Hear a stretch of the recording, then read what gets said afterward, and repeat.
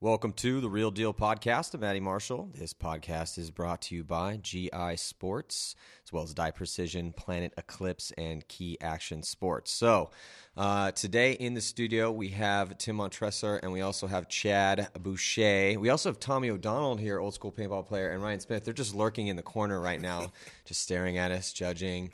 But Tim and Chad are going to be breaking down some Houston Heat info, talking about the new year, the rate of fire, how that's been working out for you guys, just kind of how you feel the team's going to be doing. And this is a pretty big year for you. But, let's start off. How's the offseason been? Chad, how you been, man? I feel great. I started, the second World Cup was over. We left World Cup with a bad taste in my mouth. So right from the get-go right there, we started making moves, and we just looked for the future right then and there. So it was just like from the second we were in the parking lot, we were just like, what can we do to make this better? So, and that's all we've been doing. I mean, everybody on the team's been stepping up. So I feel great, and the guys do too. So. And Tim, what about yourself? I spent about a month overseas. I was going to say, have you just still been just road warring it up? Or yeah, what? me, Ryan, and Greg went to Singapore for a week, and then went to Malaysia for about a week and a half. I came home for maybe about a week and a half, and went to South Africa for 15 days. God, it sucks, bro. Yeah, I feel so bad for you right now. Dude. So what a bummer. Yeah, so I've been home for like 3 weeks, back on the grind. Yeah? How's the snowy abyss of Pittsburgh treating you? I think they're getting like 6 inches today. So you're pretty stoked to be out here playing some paintball in San so Diego horrible. sun? My girlfriend's out there shoveling the snow. Well, let's talk about World Cup, and we can talk about whatever as we ramble through this conversation, but let's kind of talk about where you guys came off of from World Cup, and then how you made the moves to get the Russians back, and a lot of people are interested in that sort of stuff for sure, as well as me as well. So World Cup was not the way you guys wanted it to go down. For Heat in general, I really thought that Chicago was going to be the turning point for you guys. Yeah. I thought you played very well in Chicago. You guys ended up taking second at that event. And I thought that you guys had turned the corner there. But then the end of the year just really didn't play out well for you guys. So let's take it back to the end of World Cup and talk a little bit about the performance and then what prompted those moves. So where were you guys' head at heading into Cup? Did you feel really confident? Or I felt great going into it. We played a lot of paintball in the prior weeks to that because we played the CXBL at the same time. So for us to go in there to World Cup, we had a lot of practice. Some would like to say it was almost too much, but I felt that, we went in prepared. Well, that was going to be a question. I know you guys were prepared, but that had been kind of one of the things is that you guys play arguably more paintball than anybody does. Yeah. And so it was kind of one of those things. Like, do you feel it was too much, or? I don't, because of the only reason is because if you're not winning, in the NFL, if a team's not winning, they don't just stop practicing less or start, they just don't step back like that. Sometimes you got to hit it harder than what it's ever got to be. Mm-hmm. And I felt that that's how we went about it. And, we shot a lot of paint. We did a lot of things. We may not have played we played ourselves more than anything. And I felt we got bad tendencies of just playing each other back and forth all the time instead of learning other things, stuff like that, and working as a team. It's more like, other guys are fighting for spots and trying to make sure we could do that. And obviously the best players are going to play, so everybody's trying to fight for a spot. And so, there was just different situations that came about, and it was definitely a long road to World Cup for us, just because we played for weeks on end. And some guys by the end of World Cup were just, more relieved to be done at the time than it was to this. Okay, we made it to the World Cup. So yeah, so maybe kind of. And I definitely understand why guys got burnt out, but in this program with our team, it's all or nothing, and so we're just going at 100%, and that's how we felt at that time. That's how we could do it. Yeah, well, and also, you guys have such a high-powered program. You're getting paid to play, and you guys have tons of stars on the team, huge amount of support. Mm-hmm. So in a way, this is your job. Exactly. So it's you kind of got to clock in and put those hours in to see how good you can get and stay as crisp as possible as far as your skills are concerned. Yep. Tim, what do you think? I thought we were going to do a lot better at World Cup. I'd never gone to an event and thought we weren't going to do well. Mm-hmm. So, and we'd actually come off of a second place in Paris. So we'd lost our chaos in overtime. And it was literally one ball here or there would have been the difference of us winning that tournament. So, you think you turn the corner. You say, hey, maybe California was just one of those events. We had a bad event. We came back. We beat Dynasty. We felt good. Come off second place in Paris. Felt good about World Cup. Mm-hmm. Sometimes it just goes that way, man. Sometimes you have bad events. Sometimes you have a bad season. And, for me personally, it wasn't a good season. For the team, it wasn't a good season. And just how it is, just move on. So, I mean, a lot of people have to do – well, actually, I want to talk about what kind of drills you guys run in practice, and then I kind of want to get where your heads are at, because I think a lot of people can relate to – a lot of people get on teams and think everything's going to go perfect and we're going to win tournaments, kind of like Heat when you guys first started, or, Philly when you had picked up, Fedorov back in the day. You guys went on your winning run. But, you guys have been down that road many times. There's a lot of people currently going down that road because, as we well know, this is a humbling-ass sport because there's only a couple winners every weekend and everyone else is losing and wondering what the hell happened. Oh, yeah. But when you guys are running those week-long drills, I mean, what amount of that is scrimmage? What amount of that is drills? And, I mean, fundamental work? Like, what do you guys do on your day-to-day? I would say most of it is drills. So let's say we do, like for this week, we'll be out here, we'll play for 5 days. So we'll be out here for 7 days and we'll play for 5. So usually we'll keep our scrimmaging just to maybe Saturday and half of a Sunday. We'll do a lot of situational drills, 2-on-3s, 3-on-4s, containment. So we'll do that for the first couple days. We always close with individual skills, so snap shooting, running, shooting, laning. So, I mean, we break it up fairly, equally. I think we have a good program. I mean, Jason does a good job of breaking it up where I think it feels, pretty successful. I mean, is he there running the practices? Yeah, he runs all the practices. And one thing we've done this year is now we try to have meetings and we all give input about, hey, we need to work on this. I personally need to work on this. We as a unit need to work on that. And, so far, already this week, it has a whole different feeling to it. Really? Why so? I think when you have 12 guys and everybody respects everybody's opinion, I mean, it's hard to say if Mishka says something, you're like, I mean, you've won enough tournaments, I can relate to that, exactly. Or a guy comes back and you're like, hey, he's a good player. Why would I doubt him for that? And so everybody feels comfortable saying something as well as respecting someone's opinion. So I think last year towards the end, we got to kind of some cutthroat situations where people would say something like, oh, why would you say that? That's ridiculous. Mm-hmm. And it was no one's fault. It just, it unfortunately just kind of tail spun that way. And, we cleaned it up a lot. And I think we have 12 people who have legitimate opinions. So. That's also kind of an issue, too, that I want to talk about as far as having that many good players on the same team and how that can be obviously a huge boost to your on-field performance, but it also can create a lot of derision within the ranks because you have so many legitimate people. Yeah, so much talent and so many good minds in there that trying to kind of coalesce all of those opinions into, okay, this is definitely the way we're going can kind of sometimes be problematic. But let's go back to World Cup. So, what was your mentality like after that loss? Because then pretty soon you guys were making moves to pick up the Russians.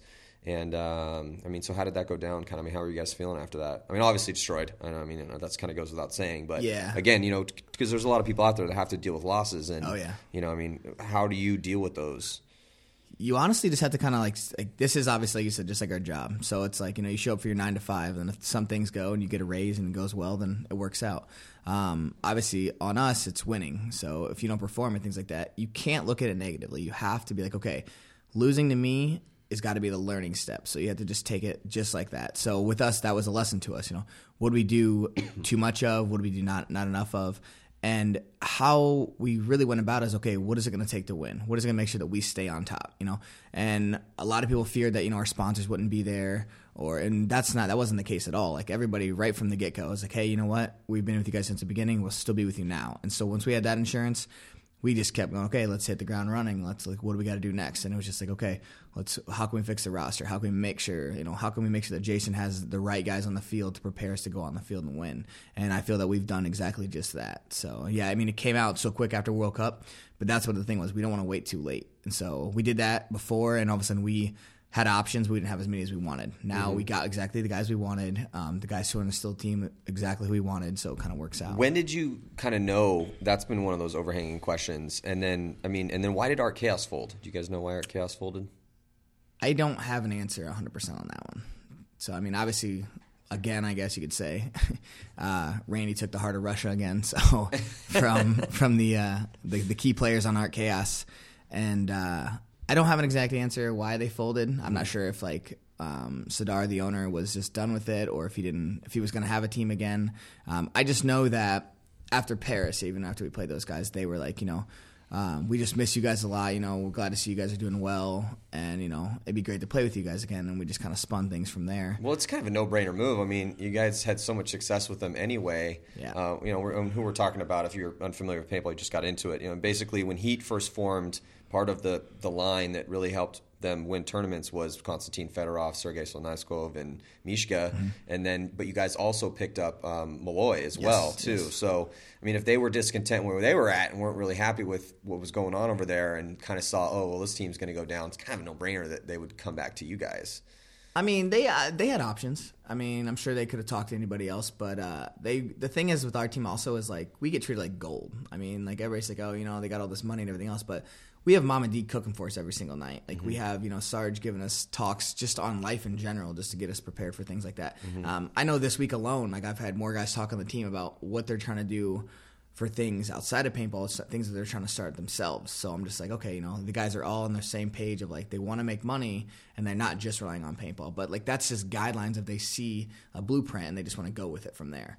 And with that alone, it's just like, all right, like there's just more than just paintball to us. So I don't know. It kind of goes back and forth. Well, and you guys spend so much time with each other. That's just kind of natural too. Yeah. I mean, we know how that goes. I mean, you get pretty close. That's one of the things that comes from a paintball life is that you do spend so much time with guys on your team, and that's why you hear that, guys throw out that family term or that brother term. It's just, you're doing something that's rather difficult. You're doing it on a regular basis, and you're traveling around to do it. So, it's just kind of natural that you would become super close with the guys.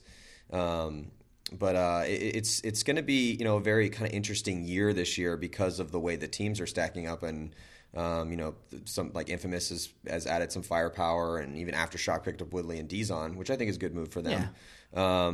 So kind of how do you see things shaking down? You're not allowed to just say Heat's going to win every tournament because, we got to talk about stuff. Just in regards to how everybody performs? Yeah, no, just like who do you see kind of being – because obviously you guys are going to be a favorite. Right. I mean, that's obvious. But, it'd be a fool to not put you guys in the hunt at every single event with the lineup that you guys have. But – who are you kind of looking at that are going to be your rivals this year that you plan on seeing, Sunday afternoon? I mean, I think that's not really going to change much. I mean, you still got Impact, Dynasty.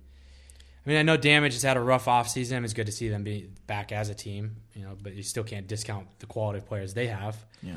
I mean, and X Factor's still a good team. And then Infamous just reloaded with some good players too. So, I mean. Well, and it's also interesting too, like let's take Damage, for instance. I mean, what sort of, as this game at its highest level is all mental. Yeah. I mean, yes, you have to have the physical ability to play the game at the highest level, but once you're there, that just kind of gets you through the door. And then what transpires out there is who's making the moves and who's using their knowledge and seeing the variables. And so knowing that, and then a lot of it does come down to motivation, and kind of getting your head in the right place. And Damage had played some uninspired paintball for the past season or so. Still been up in the hunt, though, and playing really good. Yeah. And looking you can never count them out. You could never count them out. But it was really cool to kind of see them then faced with Oblivion choose to kind of stick with each other and try to make it work. Yeah. So they could come back pretty hot this year. Yeah, I mean, they might have more motivation than most teams just because they have something to prove. Like, they were told they were done, and I was like, no, let's not make sure we're done. Like, let's keep fighting. And I think that's great for paintball, I mean, it sucks to see a team go away, especially a pro team. So it's just like, more power to them. Like, good for them for still having the fight inside them, Yeah. So. And then, and then with, a team like Impact, I mean, they just came off their best year ever. Yep. And Tim, you're real familiar with the Impact squad. Yeah, I know a little bit. But they even added more firepower. Yeah. But then it kind of comes also to who's going to get the playing time on these big teams. So maybe we should talk about that a little bit. I mean, you guys are really stacked. I mean, there's not a guy on your roster that isn't a stud. So I mean, how is Jason going to handle playing time? I mean, I know it's a tough question. I guess we'll just be honest. I mean, the reality is that we hope, and you always hope, you can go in and say we're going to play two lines. I mean, the way that Rusty did with Dynasty for a while, you play line one, line two, line one, line two. And when things are going well, no one complains. I mean, when you're winning tournaments, you're winning games, everything's good. It doesn't matter. I mean, literally all ills go away, right? I mean, yeah, of course. Yeah, winning solves everything. Yeah. But we do have the luxury of having an intelligent coach. So if he looks out there and says, hey, we're losing, we need to kind of consolidate things, these guys got to go out there.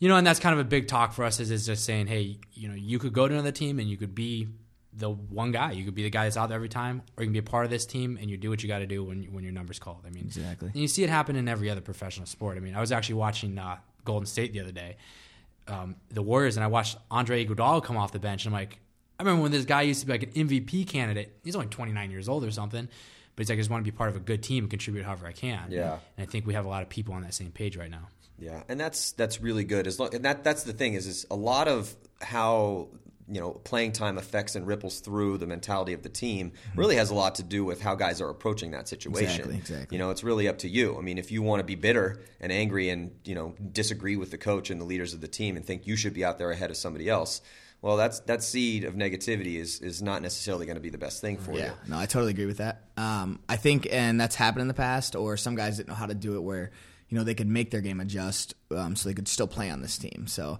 I remember, I had it right from the get-go when we started with the team, and I was like, okay, you guys got the 3 Russians, we're going to play these 2 other guys. And we ended up finishing that year with only playing 5 guys at most of the event.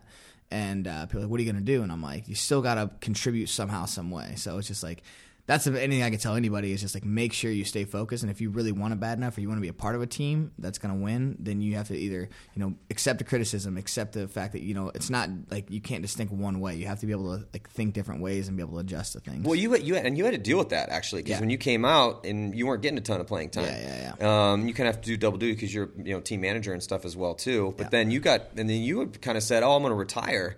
And then for a couple months or whatever. I was burned out. I was over it, and I was just like, you know what? Like, and then. But then you came back and had a pretty good season. I mean, you got some spins, and Tim's over here nodding. I had a few good hands. I had Tommy over there in one ear, and then I had Tim in the other one, being like, "Are you really gonna quit?" And I was like, "Yeah, I'm quitting."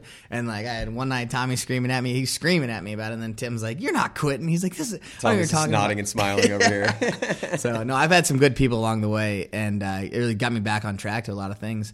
And the thing that I really had to look at was, okay, it wasn't like anybody owed me anything. Like I had to go out there and be like, okay, you got to work harder than the next guy. And if I feel like if I'm playing better, then I got to be able to show that. And with me showing that, it's like, okay, you got to make sure that the coach wants to make sure that he has to have you out there. He has to be able to, okay, we have to take this guy to the event. And that's something I had to prove, and I had to do it.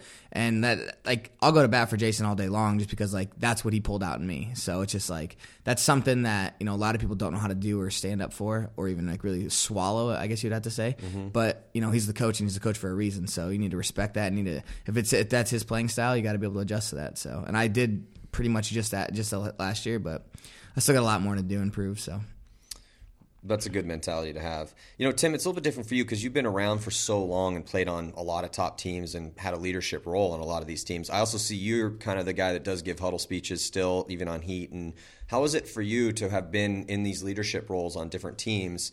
And then now now you're kind of dealing with this situation where there's so many good guys, and you got the coach and the owner, and everyone's needs to have their say. And how do you deal with that? I mean, is it just organic, kind of something that's just natural, or? Yeah, I've kind of always done that.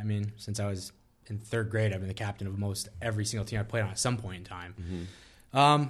And it's hard when you come to a new team though, because you have to figure out the dynamic of it. Like, where do you fit in? What role do you have? I'm the first to admit that I struggled with that last year. I struggled with it on the field. I struggled with it off the field. And I felt like this off season, I kind of found a niche. I've been able to figure people out, figure out where do I fit in, what I need to do. But you kind of just gotta trial and error with anything. You're like, what does the team need to do? And then you maybe try doing stuff. Oh, that didn't help. Okay, maybe I do that. Oh, that helped. Yeah. That's kind of all you can do. You just got to be proactive with it. So, well, looking back overall at the year last year, where was the deficiency? What was keeping you guys from excelling? Can you even put your finger on it, or is it one of those kind of elusive things? It is true, honestly. You take a team, right, and you put on 5-6 new players, and then you have a coach that's used to coaching one way, and you have guys that used to playing a whole other way. And everything was good. We played so many tournaments, and we just kind of struggled to ever get a good chemistry with each other. Mm-hmm. And then on top of it, everyone has to take the ownership of we just didn't play well. Yeah. I woke up one day and you get angry and you have this bitterness after a tournament like World Cup. I played like crap. Mm-hmm. What do I need to do to fix it? And now I'm trying to be proactive and taking steps to fit better into the team. So I know we struggle with that a lot. You bring on myself and Ryan and Greg and Thomas and Keith. And then you got guys that are finally getting a lot of play time, and everyone's just, oh, God, he's going so fast. Like, where do I go? What do I need to do? So, and I think we've got a better grasp of all that this season. Mm-hmm. So. Yeah, and then how is the new? You guys have been playing with True Semi for a little bit. You love I it? really Yes, love it. I saw love your it. post. I got done playing the first day, and I've been kind of involved with knowing it was going to happen for a while, just with the industry's had a lot of ideas about it. And I was like, man, this could go one of two ways. I know you and I have talked about it. I was like, this could either make it really, really bad or really good. And after we played for 4 days and we scrimmaged a lot on the weekend, I love it. I think this is what paintball is supposed to be. I mean, it's kind of weird. I can pull my trigger like 10 times, like 4 balls come out. But then when you kind of learn how to shoot it, I mean, it's just like shooting autococker and way back in the day. The game is so much better. Shoot a little bit less paint. We're making moves, and people are running through. I saw this one move where Ryan ran from the back corner all the way to the other guy's snake, and they still have 4 guys alive, and bunkered him out almost clean. He almost got him clean. And Greg looks over and starts shooting, goes, oh my God, and just missed him. He's like, I just straight up missed him. And Ryan just ran so fast. And that's the stuff that we want to see, and that's what paintball is to me. Whereas last year, we got in these habits of, well, I can cross up here and just look at that hole and shoot that hole. Yeah. Just sit and wait. And we tried. Well, no, and that's been, because that's a lot of people are like, why does PSP keep changing things? This is stupid. We're going backwards. And it's like, look, I understand your sentiment. I get it. It's very frustrating, especially if you're not in on the decision. That's another reason too that people, they get a little discontented about it. But at the same time, like paintball to me is about who's the best gunfighter, who's the best strategist, and who's able to look at the variables and make moves. Like that's paintball, man. It's gunfighting. It's making moves. It's not, and with the way the guns had been for so long, and I think if you hadn't seen it before when it wasn't like this, it'd really come down to, all right, you're going to go to this bunker and you're just like you said, just shoot paint through this lane and just hold this lane down. And it was still obviously a lot of strategy there, but it just kind of locked dudes into roles of it limited the capacity for aggression. Yes. And that was what was that would drive me crazy because we'd have some field layouts that you had defensive possibilities there, and then all of a sudden, because of it's only a race of 7 points, so you can't throw points away. Then you just had guys play a little bit more conservative than I felt that they really needed to be or had they had more aggression in the tank. Yeah, I felt that it really put a gray area on things as far as players go. Like I think now it's gonna be black and white. I think you're gonna see players who really are talented, who can place one ball on somebody. Like I use Mishka all the time for an example. That guy can put one ball on anybody on the field at any point in time, and I think he's got one of the best shots in the game. Now I think that kids who are not X-ball babies, like you've seen in the past, where they could sit and just roll their gun and run around, and they all of a sudden get a pop shot on someone and it works out.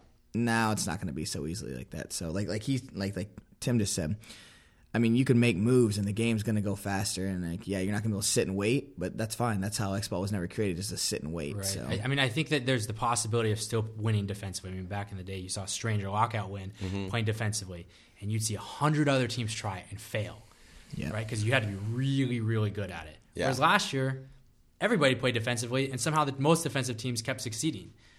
And I'm not saying it's right or wrong, but that's where the game had become, and it kind of got stale. Yeah. Whereas we just on Saturday, I was like, okay, we're going to try to lock it up to see what happens. I'm like, I'll go here and look. That's a big gap, and that's a big gap. And all of a sudden, I see Fedorov running this way and Chad running that way. I go, oh my God, we're already in a bad situation. Not playing offensive. It's like literally just started. Well, and that's how the fields. I mean, a really good field should be set up so that if you get past the 50-yard line in the snake or past the 50-yard line in the D side, that is really going to cause you problems. Yep. And so if you have those moves that are open because paint is not, there's not as much paint being shot at guys. Yep. It should open up those offensive capabilities of the players that have that in their mind. So that would put your guys' team in a pretty good situation. The aggressive teams will love this format. Yes. Because once they get over oh, my gun doesn't shoot the same as it used to. This is really frustrating. Well, that's the thing is with adjustment is like, how talented are you? Like, what can you really do to fix your game other than just having a machine gun in your hand? So I honestly didn't know what to think about it at first. And then, I remember talking with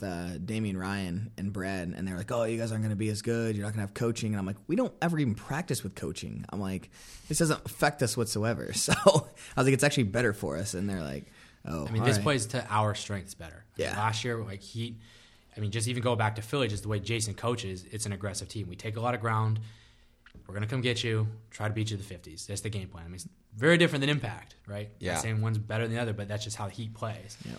And last year you had a couple defensive fields, and we struggled adapting a little bit. Still trying to take ground, still trying to battle quick, make the first 30-second moves, and it was hard to win that way. Mm-hmm. Whereas now, there's going to be a lot of big moves. It's like around the corner, go straight to the 50. As soon as that guy gets in there, just get him, or go to under the middle of their side. And it's going to be hard to counter that with your gun. You're going to have to counter that by going and get the guy in. Well, and I think it's also going to create more dynamic gunfights. Oh, yeah. Because when you look at the structure of the gunfight when the guns are shooting really fast, it's much harder to come back out on a guy and establish dominance against him, and when there's that much pain in the air at all times. And also it's really easy to shoot your gun and load. Now we're facing a situation where, I mean, and Tim, you'll probably remember this, and Chad, you're probably old enough to play these games, but it used to be that was difficult, you know? And so, the whole structure of the gunfight and how much you're able to head check and, and how accurate your shots are really kind of determine your dominance in those positions. And I think that we're going to see more exciting gunfights if it's tough because if people don't know what they're looking at and they're watching a gunfight, it's kind of like when you're watching MMA and you're seeing a jiu-jitsu match. It's two guys and they're in a bunker, so there's no one's like leaping and flying and diving and doing crazy moves or running guys down. But if you know what you're watching, it becomes pretty interesting. Oh, yeah. So I think that this is going to allow guys to be, a little bit more active in their gunfights. There's just going to be less paint at you. It's harder to establish dominance once you do have a guy in. Yep. You're not going to be able to put a wall of paint at that guy to keep him in, and keep the wall of paint going while you're just dumping pod after pod after pod. So I think that that's going to create a really cool thing. I love to see. it. I mean, I think it's going to be an exciting season. There's going to be a lot of really good games. And Yeah. I do think I agree with Yaya where I think the better teams, it's going to increase the gap. I think some of the gap got filled in by the ability to just shoot your gun and cross up. And I'm not saying that it isn't a skill or it is a skill, but I'm saying that it allowed, let's say, a team coming up saying, well, let's just play defensive and we'll chop this team coming up, which a lot of teams have won a long time like that. Mm-hmm. But it got to a point where it was becoming too easy, and it was who could outweight the other team. And I don't know if that's what this format was ever supposed to be.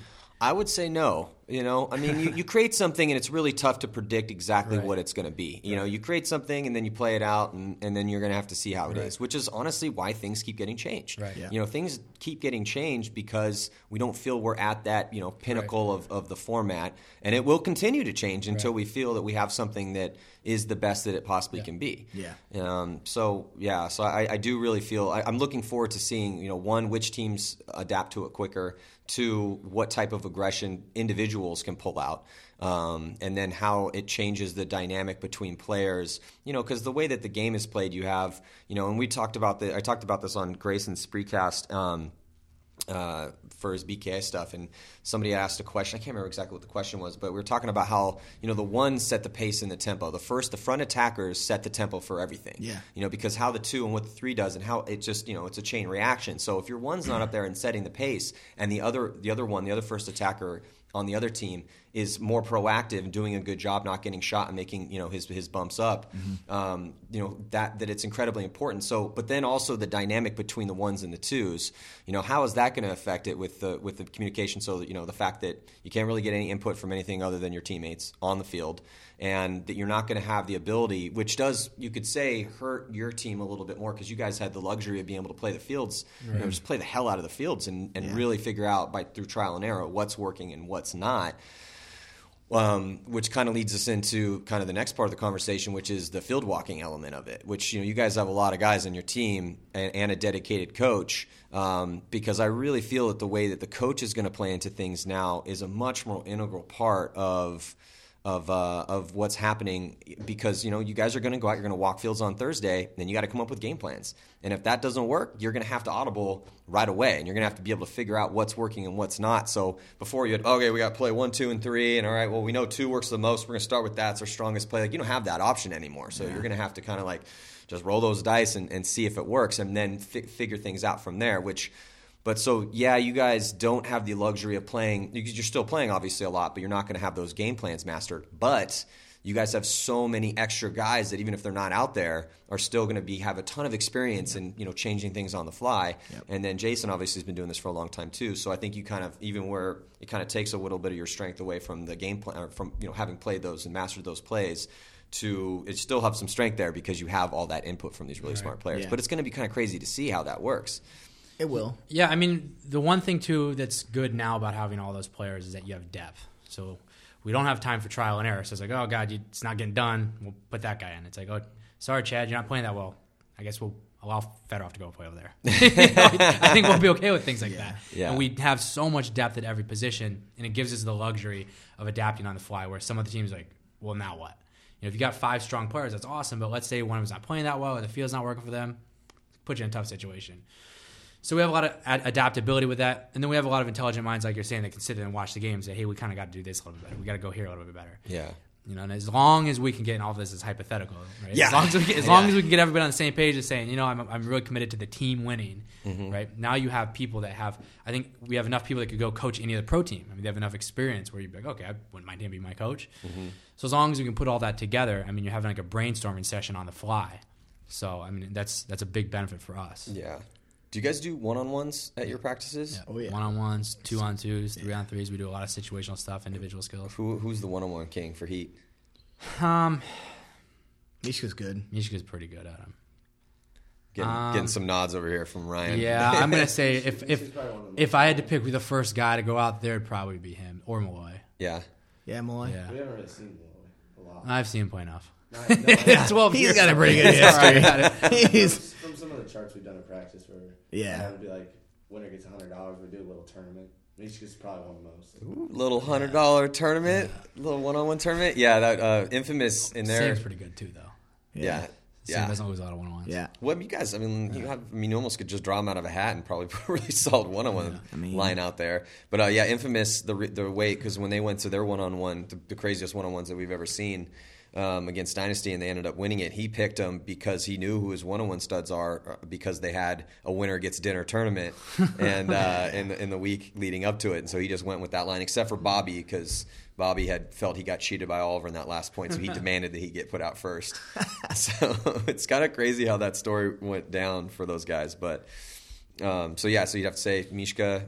Who would you send out, Tim? Top 3? Give me your top 5. Oh God, I don't know if I can go that far. I can't do that. I go Mishka 1 though. Okay. Probably Sam 2. After that, you could probably almost pull him out of a hat. I don't know though. The new format's different. I mean, like Ryan was pretty good at him because he'd stay gun dominant in the one-on-ones. Just never let you come out. Take 10 tubes and kind of like Oliver. How is it going to be now? I don't know. It's so hard to say gun dominant sometimes. Yeah, that even changes up the one-on-one the situation too as well, because it goes back to that gunfighting thing. Oh, yeah. So we're might see some crazy ring around the rosy one-on-ones where guys are just making those moves, or it might even add it where that play on the flag comes a little bit more into it, and less trying to win that gunfight and then go get the flag, and more playing to where the flag is. Yeah. Greg. I forgot about Greg. I forgot all about Greg. I actually thought about Greg this same Yeah. time. Well, who would you put out, Ted? I mean, mine's going to be Mishka just because I know how good of a gunfighter he is. And then I honestly would probably put out Alex next. Oh, Malloy. Yeah. We don't call him Malloy. We call him Alex. So Call him Alex? Yeah. That's his Russian nickname? That's his actual name. So Yeah. Well, I know Alex is his name. Yeah. Does anyone know how he got the nickname Malloy? Yes, it means small boy. And so when everybody was bigger than him, he actually just told me this like 2 days ago. A little kid. Yeah, he's like, everybody called me small boy. And I was like, I'm not going to call you small boy. So, yeah. Really? That's what it is? He's like almost 30. You don't want to be called that. Yeah, he's like, I guess maybe we shouldn't be calling him small boy that's what I told him. I anymore. was like, no longer is your name. It's like at dinner, like the other night, I was like, his name's Alex. Like, yeah, I know. And I'm like, no, that's what we call him from now on. So, Yeah, he's earned it after all this time. yeah. So, Yeah, for sure. it would probably be Mishka, then Malloy. And then, I don't know from there. I mean, Sergey's gun dominant. I mean, he's a good gunfighter too. But Sam has been clutch so many times for us, like in the last 3 years. Like, he stays calm more than most people, and he gets the job done. Well, he shot Alex, in for your first win. Yeah, in Phoenix. That's what I'm saying. So it's just like, I mean, you could like Tim even said, you could put any of those guys out there or any one of us and just be like, okay, this guy's gonna get the job done. So I don't know. I'd probably just stick with Mishka as my number 1 though. Well, I did see. I was watching the thing that Bear put up about you. Where you guys went and played some rec ball at. Oh yeah, that was our first time. The Russians' first time playing rec ball. Get out of here! I'm not even They have kidding. no fields like that. Like Fedorov was like, maybe Yeah. I need to stop playing professional paintball and just do this because this is so fun. Fedorov's mind was blown. He was Get out of here! He's like, I've never played like recreational paintball like this. and Bear has a sweet fields for them to like first start out. I'm like, they were spoiled. Oh well, yeah. I mean, that's and I was like, oh man, this Yeah, is they sweet. never played fields like that. that's great. Yeah. Really? Because I mean, like, I've Fedorov said he's only really played on airball fields. for real. Yeah. I know he did get like cherry picked out of like some athletic system or something to come the on high the school, team yeah. when he was like 14 and 15. They got put on the list. Come here. Yeah, so that is interesting. But after seeing, I don't know if anyone's ever seen those videos of those big games they play in Russia with like real explosions and like all this tanks. Sergey was telling me that. He was like, there's like 1,000 on 1,000, and he was like, it's so scary. Did he go play? I don't think he's ever played it. I think he's just like seen it and stuff like that. So. Yeah, because I mean, I figure, I don't know, maybe if I lived over there, I'd go do that. That would be. I mean, I think for them it's just different though. If they're gonna go play paintball, it's to train for paintball. Yeah, they call it. It's training and go home. Like you drive, train, go home. So yeah. I mean, is there still any? I kind of want to talk a little bit more about that, but is there any joy still in this for you guys, like fun and joy? I mean, or is this still more about like I'm the more work excited. and No, just I'm more putting excited about time this year in? than I ever have been. Like to be honest with you, it's just like it's so much fun to just go out there and be like, okay, I play paintball. I can go all over the world and just like hang out with like everybody on my team's like my best friend. So it's like. You get to do the most fun stuff ever, and then just be with your friends all the time. So it also seems like you guys make a point of doing stuff, team activities other than paintball. I actually kind of build a camaraderie Tim. and keep it. I learned that from keep it Tim. light, keep it fun. Yeah, before he was even on my team, I learned that from him. Like it's more than just the game is why you go do all this. So it's for the stories to tell and like everything else. And like he taught me a lot about that. And I don't know, we just try to make it a point, like you said. Like what did we do last year with running in the Bulls? Yeah, we went to Pamplona and went running with the Bulls. Like I'll never forget. Like, We ever always in try my to do life. things like that together, especially when we go to Europe. You know, it brings everyone together. Yeah, we had Blake on here, and Blake did one of the best podcasts I think I've ever done. Did you? I don't know if you guys got a I chance listened to catch it. it. Yeah, Blake's a sweet dude. Yeah, Blake's. I mean, he was talking about almost dying, getting gored by a bull. That's when we actually were hanging out. He met up with us. Yeah, I was he had gonna a black say, guy yeah. and like a horn, like from stabbing him in the back. In France. I was like, oh man, I was like, he's been through a rough one. it was crazy. Then he met up with us, and we went out and we partied one night. And he's like, "Oh my god!" He's like, "I gotta go home. I gotta go home. This place is crazy." Well, then he went and hiked Hadrian's Wall after I know that. for like a week. Yeah, and that was a crazy story too because he had no money. Yeah. He was completely out of money, and then he Lost his phone. Yeah, and he lost his phone, so he had no way to get money. And there's people who owed him money that they didn't pay the money, so he was like screwed. And then he's hiking Hadrian's Wall with no cash, so he's eating like wild blackberries and oatmeal, and that was all he had for like 3 days. He lived like a bear, like Huckleberry eating Fence. wild berries and hiking with like a big ass pack. And then like I think like he would befriend other hikers, and they'd notice that he had no food, and they'd be like, "Do you want some of our food?" I felt so bad because we were out in Bilbao, and we're hanging out. He gets up like 7 in the morning. I look over. I was like, "Where are you going?" He's like, "I gotta go, dude." I'm like, "Where?" He's like, "I gotta go hiking." I was like, "Ugh." Yeah. And then I look over and he's like, "Fuck, I lost my phone." And then he leaves and his pillow's still there. He's got like his long sleeve shirt still on the ground and he's gone. And I'm like, "Oh my god, he's gonna have a horrible, horrible week." And it turns out he lost his money, everything else. So he had a good time though. He's a sweet dude. He might be one of the most humble guys I've ever seen play on Dynasty. Yeah. Like he's a sweet dude. I had a real good time hanging out. Yeah. Yeah, he's a really good guy. He's another one of those because a lot of the kids see teams like yours and like, oh, these guys get paid to play, and that's going to be me one day, and you guys have all earned the right to do that. But it's like you said earlier, you know, you're talking about things you can do other than paintball because even if you do end up on a Houston Heat or an Impact, I mean, you're still really not making like the type of money that you need to make to have like a life long term.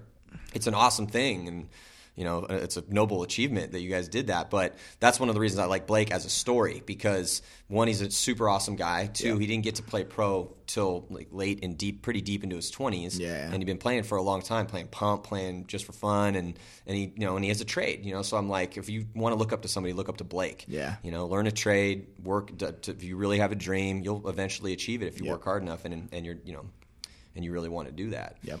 Yeah. Where's the coolest place that you guys went last year? Like best trip last year? As a team, Yeah. probably when we went running with the Bulls. Yeah, Spain was. Well, tell me sweet. about the running with the bull story. I want to hear it. Did you guys almost get killed too, like Blake, or what? Oh man, he had his situation in France. Yes. So he went to France before and then got gored there. Yeah, in a ring. Yeah. And Yeah. then when we were in London, he was like having anxiety attacks. He's like, "Man, I don't know if I can go." He do scared this." me. He scared me. He was like, Yeah. tell me about it. And I was like, I don't know if I can do this if he got that messed up. I was So like, he's way faster than me. We've been planning it for a little while to go to Spain after London. Just it's like price-wise, time-wise, it was perfect to go.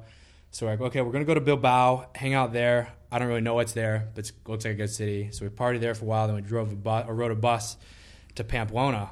And I've never seen a place like this. Like I've been to Mardi Gras. I've been to New York. I've been to Amsterdam for New Year's.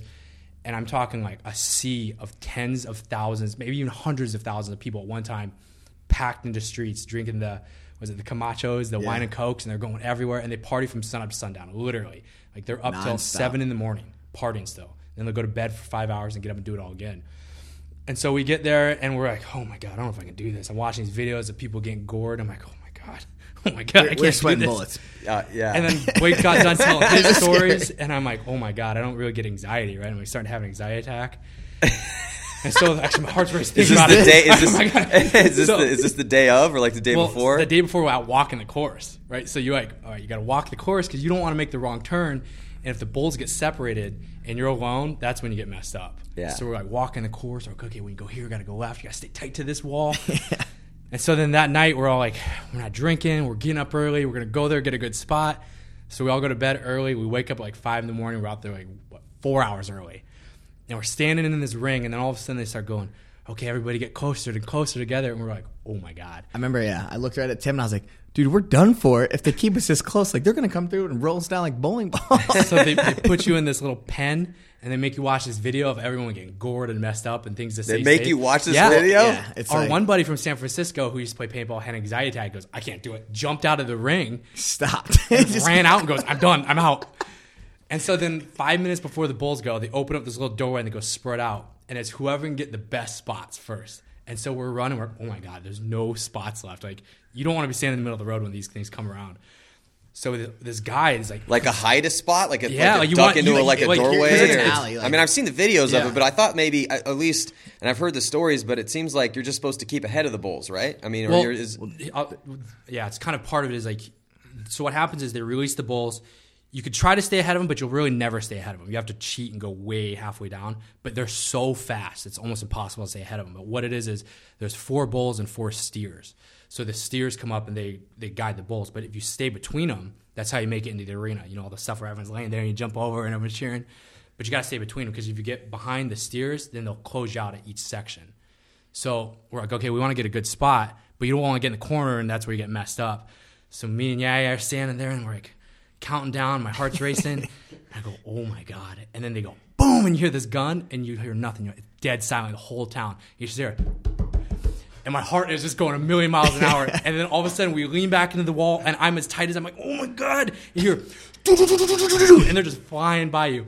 And I look around the corner, and you see the steers coming up, right? And so the bulls just ran by you like bullets. So which man. are scarier, the steers or the bulls? Well, the bulls are bad because they're big. They'll mess you up. But the steers, the steers have the big horns, and they'll kind of go like solo. And they're Just roaming. human right? hunting. Yeah, and if you get trapped in a corner, man, he's like, I'm not letting you mess with the bulls. I'm going to put you down. So I see him come around the corner. The bulls just passed us. And I'm like, we made it through like round 1. And I look at Yag. I'm like, it's go time. And we just start running, right? And I'm sprinting. it was awesome. And I hear the steers going this way, and I'm seeing the bulls. I come around the corner, and there's a sea of like 100 people, and people bloody, like mauled, because Instantly, just the bulls blood come around the corner so fast they slam into people, and people are bleeding, and they're like, stop, and I'm like, no way, bro. And I'm like carrying like a football, which is my newspaper, and I'm pulling like spin moves on people. I'm not very fast, and I'm like, I gotta get to the stadium, man. And you look back, and they're just catching up to you, and all of a sudden you hit like another gear. I don't know where I lost him. I don't really care about him. But I lost, yeah. Survived. I You lost, gotta go. yeah. At some point, yeah. And I'm like, yeah, stiff. teamwork is out the door at that point, there's right? there's like women and children. I'm like stiff arming. I'm like, get out of my way. And then you make it into the stadium, and there's like 20,000 people, and they're just going, yeah, and cheering you, and your heart's racing, and it was awesome. It was crazy. Like some people don't make it in though, because if you get behind the steers, then each section, there's like 6 sections, they'll lock you off just for safety reasons. So you got to kind of stay between. Oh, trying to keep everybody safe. Yeah, you yeah. know? Yeah, I mean, yeah, you know, 'cause, like, you know. yeah, it's a super safe activity. You already made it through 1. They don't want you to get trampled again. So it's crazy, dude. Then you get in there, and everyone's just partying and cheering. And then all the bulls that make it in, they release them 1 at a time, and you can play with them. I don't know why they kind of allow like what Blake that. did in the arena. Like you just run. Oh, from we're them, like taunt them epic and fail, things or like Blake that. epic it's failed. so Yeah. dangerous. And Yeah. was it Chad? Yeah. So there's the one time there's this fence, and I go, I'm out there, and I'm like, man, I just saw this guy get his pants ripped off. Like literally, the bull grabbed him, somehow missed his thigh, grabbed his pants, and ripped his whole pants off. And the guy just stood there. I'm like, dude, it's lawless. There's nothing. They have the horns. They'll mess you up. There's an ambulance on the corner. I go, I think I'm done, dude. I'm done playing with the bulls. I'll get on the other side, and I'll watch like front row. And then Chad George goes, hey man, if the bull starts coming at me get out of the way because I'm going to jump over the fence. I'm like, yeah, totally. That way you'll be safe with me. This is so sweet. and I'm like, oh man, that bull's coming right at me. And I'm just looking at the bull, and this guy here just go, get out of the way. And then all of a sudden I look over, and this guy jumps over the fence, face first into the concrete wall, and just thump, right? And he's going, oh, my head. I'm like, dude, that guy's messed up. I go, oh, it's Chad George. Oh, it's Chad George. And the bull's biggest lump on his head like all week. It's so unsafe. It's so awesome. did not the bear, did the bull just like check him into the No, the like wall, he or? stayed in front of it. So the bull kind of like eyeball up someone, and he's like, you're getting it, dude. And so Chad's like, oh my God. And he comes running. I'm like, man, that guy's going to get it. But I'm so focused on seeing this bull. He's so big. I completely ignore the fact that I'm in Chad's way. And he just jumps over the fence. Like, it's like as he jumps over the fence, you just hear a crash as the bull runs into the wall. And I'm like, oh, I totally screwed that one up. I dropped the ball. Yeah. He was like, he looks down. He's like, oh, that sucks. And he's just like, that doesn't work out for me. Yeah. So after it was over, did you just have this like triumphant rush of like I felt survival? invincible. I felt like I could do anything in life after that. So then we were like, I after survived. it's done, you go meet at this bar. Like, we're going to meet at a bar and have like a celebratory beer like 8 in the morning. And everyone's just like, hearts are racing. You're like, oh my God. Oh my God. It's like the day when you finish high school, you finish all your last exams, like this relief. Yeah. It's almost like that. Because I mean, Got that 80 you were getting pound, so 80 You were pound running off for your your shoulders. life, like because what was it the day before? The guy who wrote a book from Chicago. Yes, he got gored. Yeah, he wrote a book How to Survive Pamplona, and then like we like look on the wall and there's this huge blood mark, and that's why he tells us where it happened at. And I'm like, oh my God! Like, what'd you say? The guy like he talked to the bull, he looked at the bull, and the bull gave him 2 options. it's pretty much like that. Like, they'll corner you. So if you don't get smashed when they come around the corner, then what happens is when they get separated, they get scared. And so they'll kind of look at him. And it's almost like the bull saying to the dude, like, listen, man, you got 2 choices. You can run, and I'm going to mess you up, or you can just stay here and take it, and I'm going to mess you up. And it's like you have a choice because either way, you're getting worked over. Whenever they sight you up and you're one-on-one. And you have nowhere to Yeah, there's nowhere to run, nowhere to tell you hide. go time. They It's- tell you you're to gonna curl up take in a it. ball and protect your vital organs and just take it. That's A on lot the of people video. will come behind you and like they'll pull on his Yeah. tail, but there was nobody helping that guy at all. They're like, you That's wrote on the the book, video. The video survive. basically just says, you're done for. Take it. And like we watched a guy get like a horn, like he got gored through his leg, and it went up his leg, and I was like, okay, this might be it for me. Like it was a career ender right there. If you're gonna so get fun. And then Mama D's sending us message. She's like, I can't lose half my team to the Bulls in Spain. She says, just let me know. And I'm like, we're all alive. Oh my God. She's like, okay, go away. It was intense. And that's why everyone's just like crazy afterwards. They celebrate so hard because like, we're alive. And a lot of it is like the thing is like Tim said, we didn't drink before the night before. But these people are up all night getting so wasted they can barely walk, and they're just—it's more the people that get hurt because of the other people, not because of the bull. I mean, Yeah. the bull sucks if he gores It's the you. crowd that will mess you Yeah. up too. Yeah, so Yeah. you have to worry about the bull, and you have to Yeah. worry about the drunk crowd Yeah. because the dude could eat it in front of you, and Yeah. then it's not You really your you bad. have to be alert. You really need to be like on Yeah. point or you'll get hurt. Yeah. It's sweet though if you can survive. That It's sounds like, awesome. So what made you guys? Were you just like, yeah, we're gonna do running the bulls? Tim called me. He's like, you're not gonna be a little bitch and you're gonna go. And I was like, okay. I'm always trying to work on a bucket list. I don't have a bucket list, but I see things. I'm like, that's on my imaginary bucket list. I was gonna say, you seem with all the travels and as Yeah. long as I've known you, you seem like you're somebody that would have a bucket list. Yeah, 'Cause I you don't. seem to have I been just like, honestly, then you're like- checking your imaginary Yeah. bucket list off pretty hard. That's how it is. Like ongoing. There's this one time there's this huge cliff in Norway, and me and Jesse Cornell and Ryan Moorhead were like, we're going there. When? 2 weeks. And when we went to the event, we booked a change of tickets, and we just went and hiked around Norway. And then so I called him. I was like, we're going to Spain. And everyone was like, wow. I'm like, we're running with the Bulls. And they're like, no, we can't do that. I'm like, Oh, we're so doing it. you were the one that sucked everyone. Oh, in. he's the guy that every time would be like, hey, we're gonna do this. If there's an adventure, count me in. Yeah, he'll do it. Well, where else did you go this year? Because you were every time I talked to you, you're like, oh, I just came back from here, or see a Facebook post there. I went to China in last January. I went to China to go to the Great Wall. So I went there for a couple days, and we just bumped around Beijing. I was at a Chinese restaurant. There's this one like in this crappy little Chinese restaurant in Latrobe, and I go, man, the Great Wall looks sweet. I'm gonna go there. Then like 3 months later, I took my girlfriend and we went. Nice. And then went to Thailand a couple times. Went to South Africa. Stayed there for 2 weeks. Went all over Europe. I don't know where else I went. Canada. I guess you didn't go to Barcelona with us. Yeah, I didn't have time to go to Barcelona. After Germany, went to Barcelona, and they were like, "What are you guys gonna do?" And I'm like, "We were just there to see whatever we could." And That was a pretty good time. We got pretty wild. So Greg Sewers has usually got the most wild. On every adventure I've been with him, he's the wild. Sewers is the wild man? I swear, he's like the man. It's his like let like, loose time. Yeah, it's like his conservativeness, but like he's such a good dude, and it's just like Yeah, I love Greg Sewers. I mean, Greg Sewers is a lot of fun. He's a really good, fun dude. Right. Yeah. But I just, out of your wild ass crew, I would have picked him. I wouldn't always- have picked him as the wild one. Most of the time he just does it on the first night because then he feels like bad. Like he's like, why did I do that? Like I shouldn't act like that. And I'm like, no, it's cool, dude. That's awesome. He's like, no. He's like, when me and Ryan Smith went to Malaysia, he was the wild man. Greg was the wild man every night. 7 a.m, he's coming back. Let's go, boys. I'm like, oh my God, I gotta go work soon. Is it because he like goes and lives that like stoic Spartan lifestyle? So, Doesn't drink, just eats protein shakes and Just just forages for drinking raw berries. eggs and yeah, I just don't. out there bench pressing cars, and then Yeah. that's his like Pretty much. blow it man. off time. He'll let it go for a couple days. He's fun. He's sweet. Like, and we have a wild man on our team. Shout out to Ryan Moorhead. But Yeah, I was gonna say Ryan Moorhead's pretty wild. he's our wild man. Yeah. But yeah, Greg's he's up there. Who's the wildest out of the Russian crew? We've kind of discovered that the other night. When it's go time, Fedorov gets Yeah, pretty. I like it. When it's go time, like you're out and it's like, all right, guys, tonight's the night. Most of the Fedorov guys are will pretty go. quiet, Yeah. where they'll be like, well, Sergey, like some people don't think he like really speaks a lot of English, but when you get a few drinks in him, he'll talk to you like full blown conversation, and he'll be like, "I love you, bro." And I'm like, all right. But Mishka is probably more He's pretty conservative. conservative, yeah. With Alex, yeah, we haven't really got to experience that, but Fedorov's definitely the wild banshee of those four. So it's pretty sweet too. 'Cause Well, I mean, he likes to dance. travel too. Yeah. He's kind of experienced. He loves the adventure. I'm wondering who is the most traveled paintball player ever.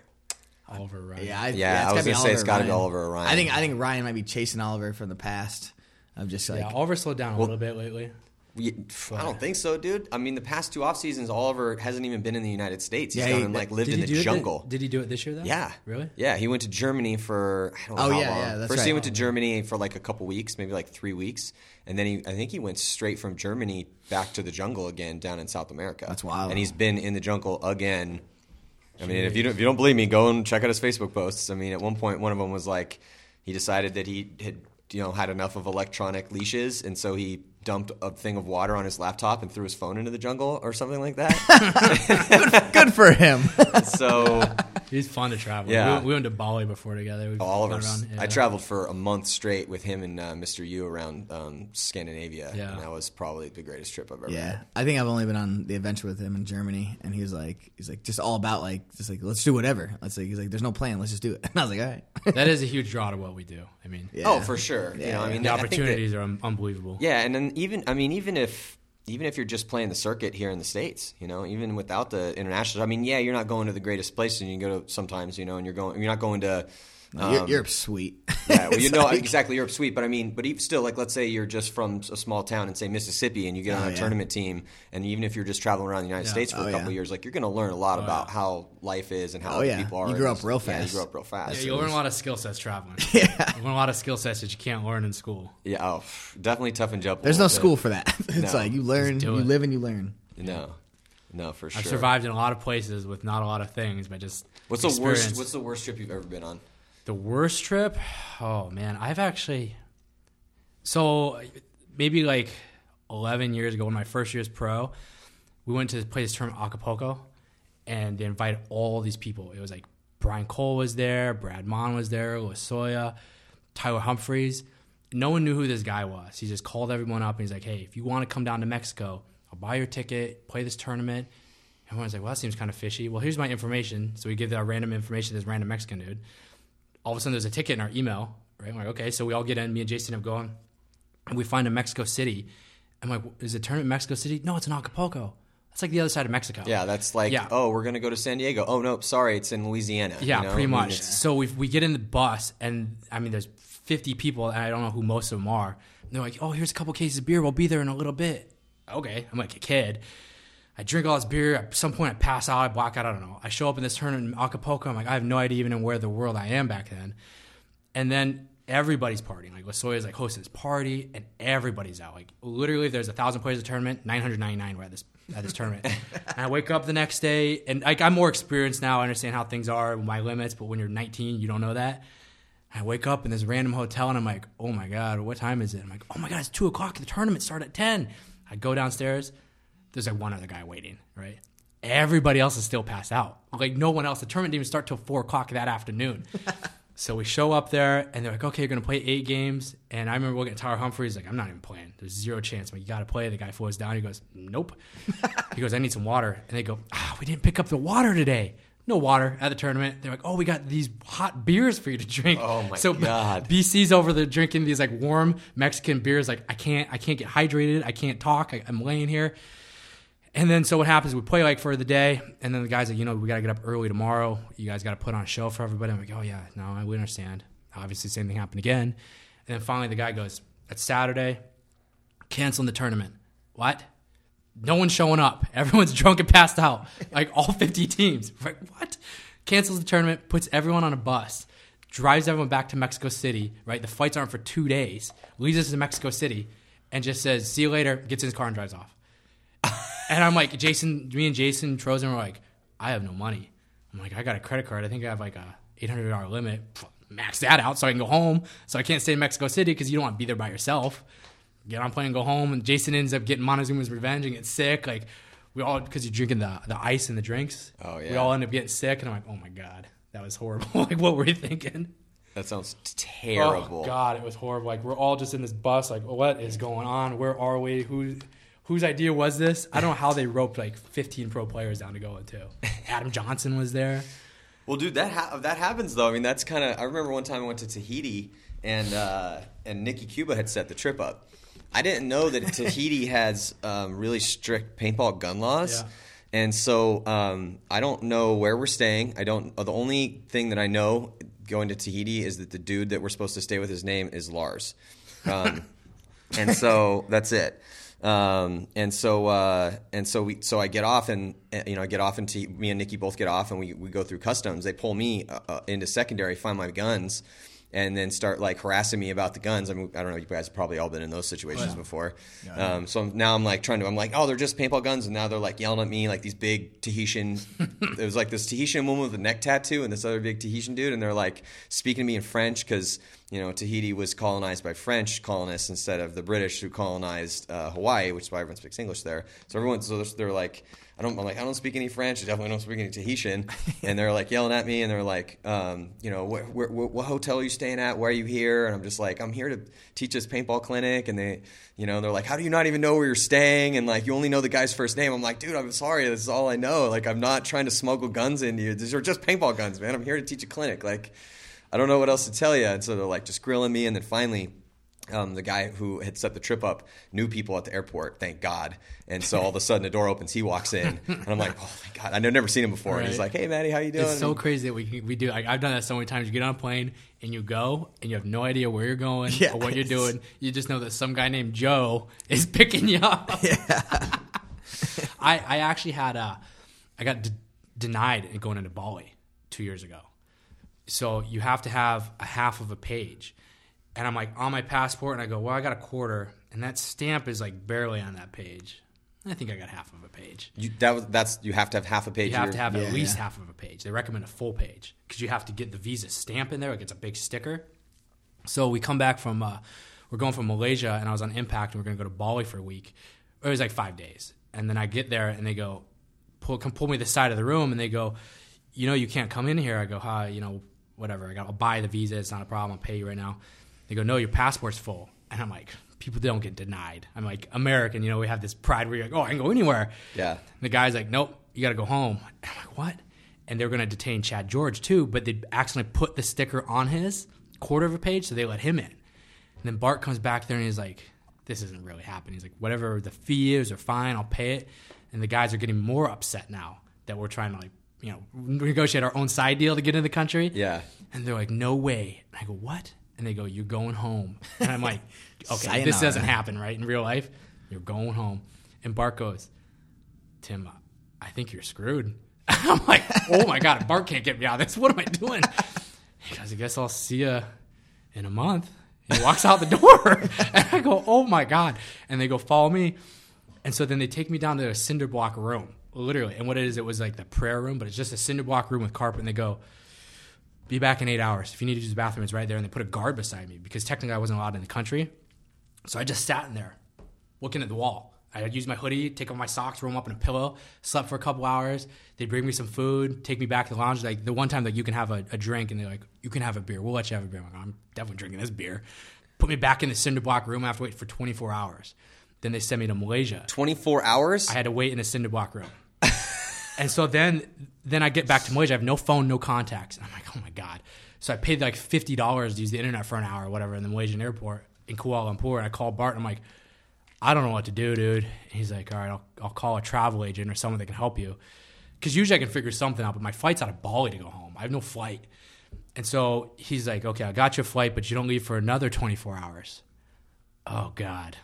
So I don't have a lot of money, and I'm sitting in Kuala Lumpur for 24 more hours. And then he goes, the bad news is you got to go to Tokyo for 30 hours. And I go, oh, my God. I'm like, my one credit card is already not working because it got shut off. You can't do too many transactions over in Asia. Yeah. And I'm like, oh, my God. So I'm sitting in Malaysia, and I'm just sitting there. My iPad's dead, and then they put me on a plane. They go, okay, here's your passport back. You're now cleared. You can go home. I don't live in Japan. Oh, that sucks. So they put me on a plane back to Japan because I flew through Japan.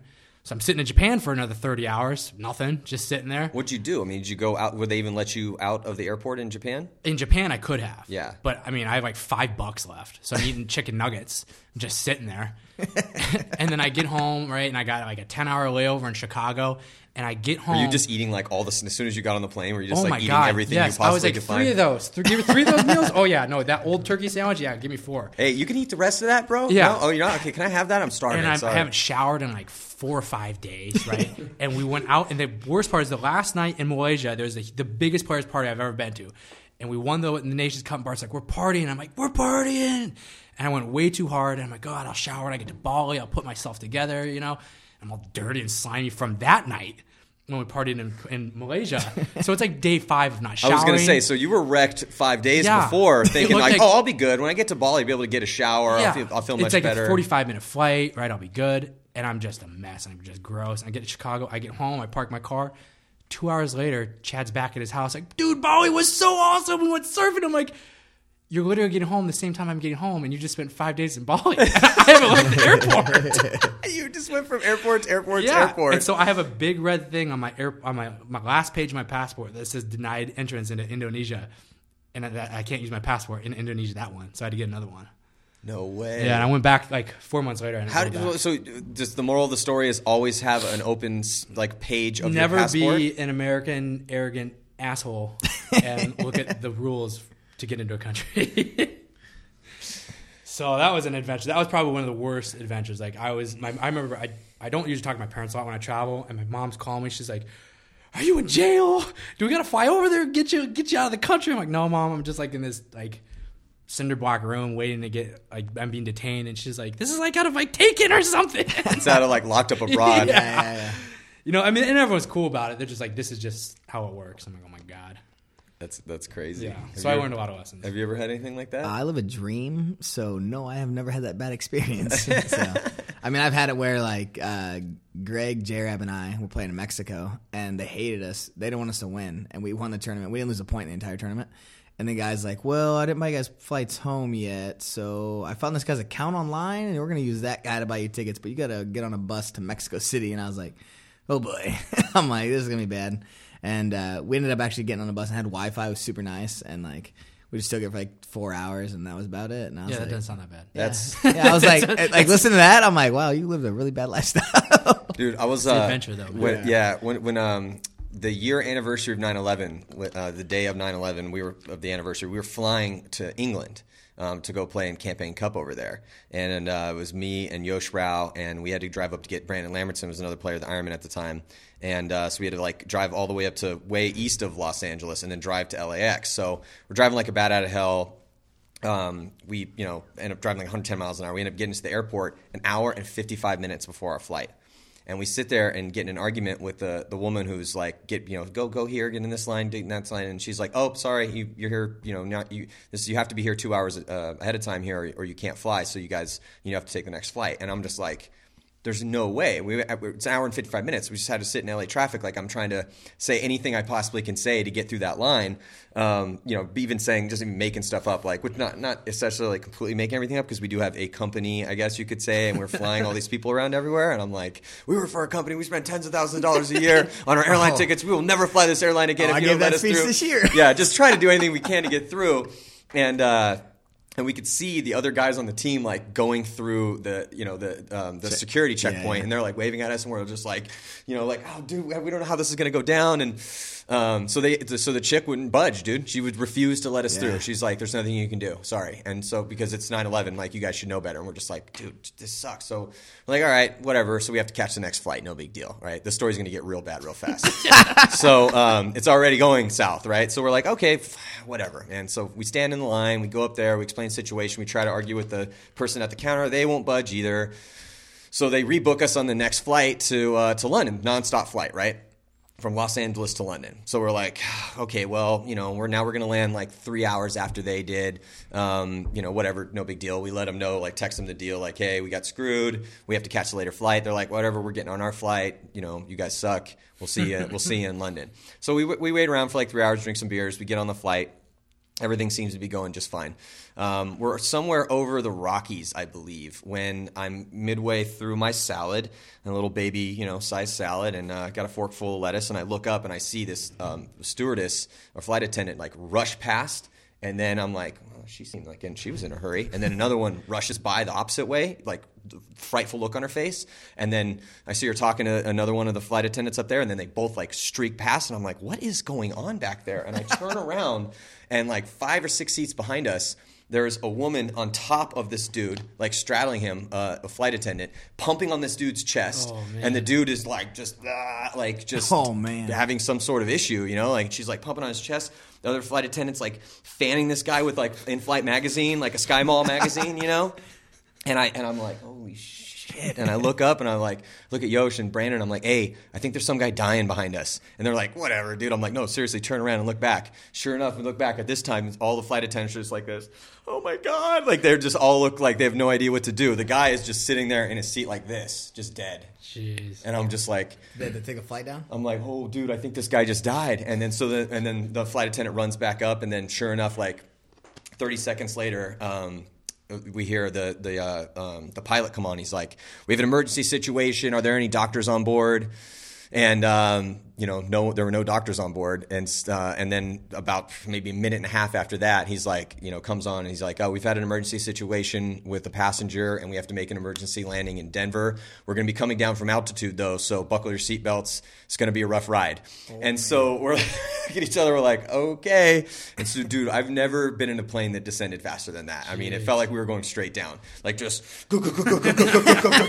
like just massive amounts of turbulence, holding onto the seat, like just rocking and rolling. And look over at Yosh and I'm like, hey, buddy, if we don't make it, I love you guys.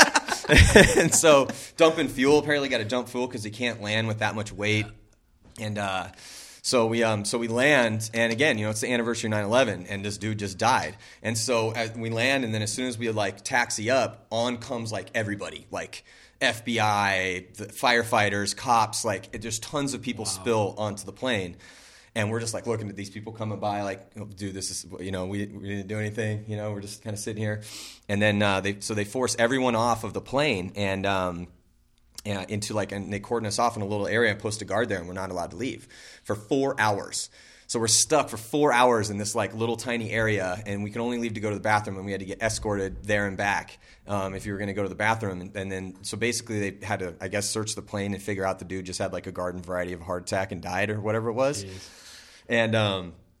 And so then they put us all back on the plane, and then we take off. So we missed our first flight. Dude died on the plane. Now we're 7 hours behind or whatever. And so we take off, and then they come back on again. They're like, we have to make a landing in New York because the crew has gone past their amount of hours that they can actually be on the plane. Yep. So then we land in New York, and I'll never forget because we got they gave us newspapers, and it was a picture of the 9/11 disaster. Yep. We're in New York. I'm like, dude, this is what a shitty trip so far. So then we take off from New York after they bring a new crew on, and we land in London at 10 p.m. at night the day before the tournament starts. Jeez. And we didn't didn't have like this is 2002, so there wasn't like we didn't have cell phones that worked in Europe. But thank God Rich had just got his phone turned on in Europe. Because I was like, I don't even know. Our plan at that point was just take a cab to the Crystal Palace and sleep on the grass. Yeah, that was the plan. That's probably what I would have done. Yeah, because I gotta get the paintball. Yeah, because if we know where the field is, like at least the name of it, and I mean I couldn't have driven there probably, but so that was our plan. So, but the Virgin people they took us in the back behind like all of back into the bowels of the building, let us use the phone. And so I was like, I'm going to give it a shot. I'm going to call Rich's phone. I'm thinking his wife, that he probably didn't even take it because it's not going to work in Europe. So I'm thinking his wife's going to pick up, and I can try to figure out what hotel he's staying at from there and then catch a cab to the hotel. So sure enough, he picks up the phone, and he's like, hello? And then because, it's like late at night. It's like midnight at this point. And I'm like, dude, you're never going to believe what happened to us. And he's like, dude, where have you guys been? I thought something serious happened. I'm like, dude, we were on a plane. Guy died. It's crazy, but we're here in London.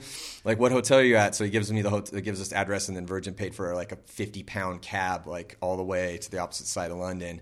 And so we got like 2 hours of sleep, and then went and played the tournament the next day. It's so crazy landing in place and not knowing where you're supposed to be or what you're supposed to go. And that's like protocol when you go to Europe. You're just like, someone's going to pick me up. Yeah. Do we have time? Yeah. So there was a couple years ago, we went backpacking, me, Ryan Moorhead, and a couple of buddies were like, we got all these Sky Miles. We kind of got a little longer off season. We're going to go backpack through Europe for a month. The rule is you bring a cell phone, you can bring an iPad, everything's got to fit in a carry-on backpack. That's it, right? We committed, we said everyone's going to bring $4,000 or whatever, $3,000 for the month. After that, if we run out of money, we're hustling, doing whatever. So we got to Ireland, then we decided to go to Amsterdam for New Year's. So the rule was we're going to fly to Dublin, fly to Rome. Whatever we do between there is whatever we want to do, which is cab it, buy flights. So we're going to Amsterdam on New Year's. And our one buddy met up. He flew in a couple days later, and he met up. And he just landed. So he's super jet lagged. But he's like, I'm going hard tonight. It's New Year's. I want to enjoy it. He goes too hard, right? He ends up getting separated from the group. I don't know if he got jumped or whatever. Lost his stuff. Lost his wallet. Lost his phone. Lost everything but his passport. And I'm like, dude, somehow he ended up finding us back at the hotel. I mean, and it is literally, you've never seen a sea of people like this. Like 1 million people come to Amsterdam to just party for one night and then they leave. Somehow he got back to the hotel. And I'm like, all right, dude, we end up going to Berlin, and he's kind of putting himself back together. I'm like, let's go to Prague. I've never been to Prague. I want to go there. Well, the only way to get there really was by train. And I can't really read the signs, but I'm like, okay, well, this says Praha. I think that's Prague. We're going to go. And I'm sitting there, and I'm like, when do we know when we're in our Prague? And everyone's like, I guess maybe it's going to look like Prague. I don't even know what that means. So I look around, I go, this is Prague. We're definitely in Prague. And then I think that says last stop. And then it's starting to pull away, and the thing says next stop Hungary 5 hours later. And I'm like, oh my God. I go, guys, wake up. Everyone's sleeping. So I'm like, we got to get off. And the train's like going really slow. So I grab my bag and I throw it out and I jump out and I go, you guys got to come. And I'm like, I don't want to get strapped there by myself. At least I got like my credit card and stuff. And by some ridiculous idea, Ryan jumps off. My one buddy Nick jumps off. My one buddy Russ jumps off. And the last guy we let jump off is the guy that has nothing. And the train's going. Like, it's steaming. And he's like grabbing on the thing and then he's shaking. He's leaning out. He goes, what do I do? And I go, you got to jump, Chad. He goes, or what? I go, or else you're screwed. You have no phone and no money. He goes, help me. I go, throw me your bag. And I catch his bag. He goes, it's going too fast. And I go, you got to jump. And he goes, okay. And he jumps out, and it's like, whack. Like, if you took like a bag of meat and threw it on the concrete, he hits the concrete. So not graceful at all, just like, because the train's steaming, dude. It's going, and he's rolling. He's like, help me. And I pick him up. He's like all cut up and bruised. He goes, bro, what would I have done if I ended up in Hungary? I go, dude, you'd have had to sell your soul, man, because I don't know what you would have done. He had nothing, just his passport. Not $1, not a phone, not an iPad, nothing. Because what I do is I just be like, I'll just pay for it and just run a tab and pay me back when we get home. Yeah. Instead of I should have just given him like $500 and said, here's like your money for right now if something happens.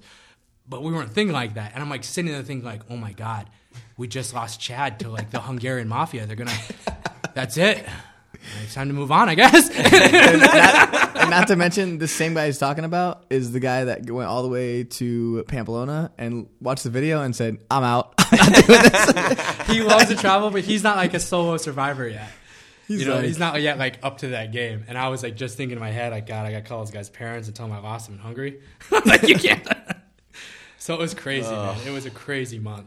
That's well, that's so funny. That's awesome. But that's again one of the cool things about the paintball life. Yeah, that's so awesome. If you're listening out there and you train hard enough one day, you can live a dream. You too could be jumping off of a rolling train with no money and no phone, just your passport. Oh, and Tim pick you up and brush you off. Or sell your soul. Like if you end up in London or something by yourself, it's not too bad. But I don't know about ending up like in Budapest by yourself. Yeah.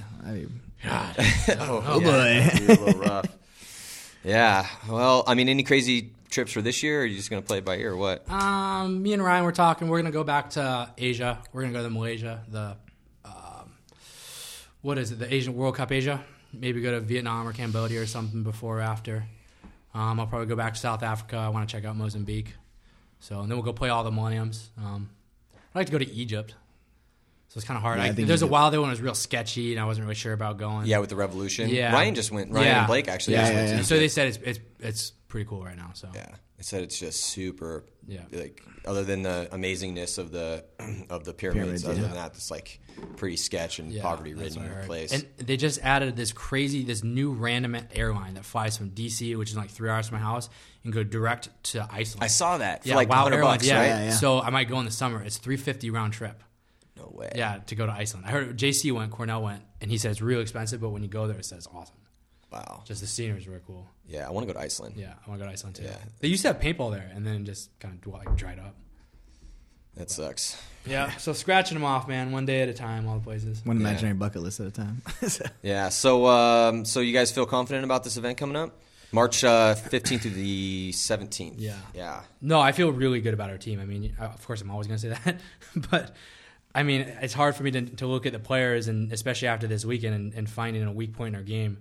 I mean, as long as we can come together as a team, which I think with the people we have, it'll be really easy. And team's going to be huge now because, like, when he says that, it's like you have to play as a team when you're going to play this format. Right. Like, when you don't get to focus on just, like, finding the strengths on the layout and everything Are else. you guys, as far as like drills, how do you work on teammate or teamwork? How does Heat do it? Because that's going to be something that, I mean, everyone should probably be working on. I mean, we come up with a lot of different drills. Like some of the guys, like what we've been doing, which is kind of cool, is every day we break up in little groups and they get to create a drill that the team has to do. So that it's not just Jason saying do this, do that. It's like, so now you have an input. So we had a drill the other day where it's like, you can't move until someone tells you can go. So we're checking everybody off. We're trying to set stuff up. So it's like we did a 3-on-3 drill. And it's like, let's say if it was me, Ryan, and Tommy. Tommy's in the corner. He'd say, hey, Tim, you can go. He gets me under him. And then I say, hey, Tommy, you can come back inside. And then we say, hey, Ryan, let's get Ryan around us. And obviously the game doesn't play like that, but it's an aspect of the game we're working on. So we were at a meeting the other day, and I told everyone it's about becoming a better team now. Yep. More than what it had become. It's like who can go to that God bunker, that 10 spot or whatever, and then make the move to the snake the quickest. Who perfects that one little move the best? That's who's going to win that section. Mm-hmm. Whereas now it goes back to how it used to be back when Aftershock won a lot, and the Ironman were winning all the time, and Dynasty was winning. It's who's a better team? Mm-hmm. Who can work better as a 5-person cohort? Yeah. And who can make that 5 people work together on the fly the best. Yeah. And that's what it's going to go back to, which I love. I mean, that's what I think the game is about, strategizing and figuring out on the fly, more than just repetition. So, we're trying to come up with new things. We're playing together, playing situations, 3-on-2s, 2-on-1s. So. And I think a lot of personal gun skills are going to come into it. So it's like doing drills like that, obviously it's real hard to run and shoot. We're still going to how is that going? I mean, I've seen a couple of videos. We actually did this really sweet drill where one guy sits on like one side or whatever, and you go corner to corner, and there's nothing in between you. It's just all in the open. It's almost like a Mexican standoff. And one guy's like, well, we did it with all 12 guys, that like you just run corner to corner, and then the other guy sits on the other side, and he stands there and shoots at you the whole time. Mm-hmm. And it was sweet. Like I thought it was going to suck at first. The guy's shooting, working on laning. Yeah. You're practicing how to get your gun going. And the other guys learn how to run and shoot. And then, you're 150 feet away with nothing in between you. Yeah. So it's like, I know if I shoot that guy in the head, he probably won't shoot me as many times. Yeah. So we're kind of perfecting things like that. So it's not as bad. I mean, everyone makes out like it was way worse than it's supposed to be, but I like it. I thought it was good. Are you doing any specific drills to try to get that? Because I've heard it's a little easier, obviously, to get the rhythm down when you're just shooting, trying to figure out how to best shoot the gun. But then as soon as the game starts and that adrenaline starts flowing, you get immediately into your old habits of just going way too fast. Wiggle your fingers and everything. I mean, if you're used to just repping on your gun, it's going to be tough. I mean, I pretty much have shot my gun with one finger for most of my career. It's like and I can keep a consistent 9 balls a second. Mm-hmm. It's just you got one finger, and I keep a solid rhythm, which I think is better than having like peaks and valleys. So you are going with one finger. Oh, I'm one finger guy. Yep, I'm one finger guy. What about you, Chad? Yeah, I actually like taking both my fingers and like kind of moving them together at the same time. So it's just so I'm not really the one finger guy. I'm kind of I guess not really rolling my fingers, but just kind of moving them together. And I'm like hoping for the best. I'm accuracy guy now. Yeah, you definitely learn to put little one-shot willies on people, so it's accuracy is going to be huge. Oh yeah, so I mean, it has been, but in you a could sense, make up more ball, so yeah, now. you got a kid that's like and just runs around, and he's like, okay. Yeah, I mean, that was me when I was playing. Like, I was never really a fast shot, but I was a good shot. Right. Yeah. So that will make up for the. Yeah, it'll volume. definitely be black and white from like how the talent goes. So, and you might see a lot of teams struggle with it. So, I mean, that's just how the cookie crumbles. I mean, I still think that the teams that have been really good for the last decade will still be good. Yeah, So I think Dynasty will be a strong team still because like they play as a team, and it's still like they have guys that know how to play paintball. So. Yeah, X Factor could be really good too. X Factor, yeah. I think it could create a bigger gap, though. Whereas some of the other teams, like let's say some of the teams coming up, could just learn the field and figure a defensive way to play it and just not rely, but use your guns as like an extra extension of you to say, we're going to lock this zone off. You're not going to be able to do that. Yeah, but at the same, I mean, I do agree that logic would dictate that the more experienced guys at walking fields and the guys that were around when the gun rules were very similar to this, will probably have an advantage. But if you kind of look at, there's probably going to be a little bit more of an ability to have those crazy moves and those crazy plays. It's like you said, it's like Ryan making that huge move across, and no one could pick him up till the very end. Oh yeah. So I mean, those teams like Shock's notorious for doing crazy moves, and so I mean that could add a little bit of that. That little there's going to be a lot of fun wildness in games. there. I mean, I know we were talking about how it's going to change the flow of the game. I think it's going to make it exponentially more exciting. Yeah. I mean, I had more fun playing this week than I did the last couple years because I'm like, man, I can literally just go to the corner, stand over the top, and just run. Maybe I get picked up, maybe I won't, but sometimes I see the guy looking, I'm like, oh my God, the paint's coming, I got to dive. Like, you can see it coming at you. It's just a different pace. Yeah. So, and I like it. And it's not 10 of them, it's a couple of them. Right. Yeah, you run to the corner. That's the funniest thing. You can see it, and you're like dodging it, and it's like, all right, cool. Like, I can see this. There's no getting mowed down. We're doing laning drills. We're like, okay, this guy's just going to shoot, and you're going to run. And you run, one ball goes, boop, and hits your loader, and you're like, oh, I'm out. Do you guys ever do the dodgeball drill just for fun? We stand out in the open? Yeah. Especially I used to all the time. Yeah, we used to do it all the time. Yeah. It was fun. Then we do them at clinics too because Yeah. it's just fun because dudes like can't pick up the paint sometimes. Yeah. But that's kind of a very important skill, man. If you don't train your eye to pick up something that's moving 200 miles an hour, you're going to have a hard time trying to get out of the way of that thing. Yeah. I remember in 2002 when I played the first World Cup, like it was my first World Cup, and you had to walk like 12 different fields. Yep. I feel like it's gonna be like that now. So it's like you guys spend all the time in the world to like learn the field, and then now it's like, okay, who's got like literally the best strategy possible? Definitely gonna want the afternoon bracket. Oh yeah, Oh, yeah. yeah, because you're gonna want to watch things. It's like, man, Yeah, and having that afternoon bracket's going to be clutch. Yeah. That's going to be huge. Yeah. Yeah. That's crazy that like it goes back to that. Yeah, I'm excited though. I like. It's really I'm exciting. really, Yeah. and It's I super I exciting. put that up like on my Facebook. I was like, I really am excited, and I think the game needed something like this to just like get everybody excited. Yeah, there's ups and downs when people are complaining a little bit, but Yeah, it's- and I it's can see what good. guys that are playing. I can see where they're coming from. Yeah, I mean, when totally. things Yeah. change a lot, it's natural to be like, "Whoa, wait a second, why are we changing this?" Because I mean, it wasn't like it wasn't working. Right. But if we can get the game to where like we had talked about in the open of the podcast, it's like originally this was about gunfighting, movement, and tactics and strategy. Yeah. And I think that these are things that are going to get us back there as long as it's enforceable, and that's why the cap is so low. A lot of people are like, well, "Why is it capped at 12.5?" And it's like, and Tim, I mean, maybe you can speak a little bit more to that because you have a Well, little the bit reason more it's at insight into that. 12.5 is what it is it allows you to have one trigger pull for every 80 milliseconds. So it's like a block, and once every 80 milliseconds equates to 12.5 balls a second. So you figure you got 3 blocks here. Let's say if you pull it 6 times here and once here and once here, you still only get 3 shots. So it's 2, 2, 2, still 1, 1, 1. So it's just the way so that they can enforce it so that you can keep a rhythm, but you can kind of tell if someone's gun isn't legal. Yeah, because So- that's what I was like. All right, well, if this ends up being too slow or it affects the game too much in a way, we could maybe go to 13.5 or something like that. I mean, but I think they're still trying some of that out, but it's you're talking the difference of like 5 milliseconds. Like let's say you go 12.5 to 14, it's a difference of 8 milliseconds or something like that, whatever it equates to. And maybe you'll get one extra ball, in a gap, but it's not a huge difference. I think we tried it out, and it makes a difference at like 17 balls a second. We can now keep a rhythm going because those chunks that you're allowed to shoot in get so small where now it makes up and you can get a whole stream. But they kind of wanted to get away from that for a lot of reasons. A, so someone just can't just sit there and go brrr, and B, so that you can kind of tell if someone's gun isn't legal. They're trying to come up with checks and balances, and there's a lot of things that are being discussed and finalized like as we speak on how to regulate this. Mm-hmm. But the reality is the most simple way to regulate it is if it's virtually impossible. It's not saying that it isn't, because there's some guys that can keep somewhat of rhythm, but it's really, really hard. Yeah, Marcel looked like he got it down pretty quick. I was with him when he shot Yeah, for the first time, his and I picked his gun up, and I was like, I couldn't get the rhythm down. I was kind of like, him and like Malloy could keep his going pretty good, but then you take the other 11 guys, and there's like no one that keep a solid rhythm. Yeah. But you can just then watch and be like, that guy's pushing the envelope. At least let's just check it, and then there's some checks and balances there.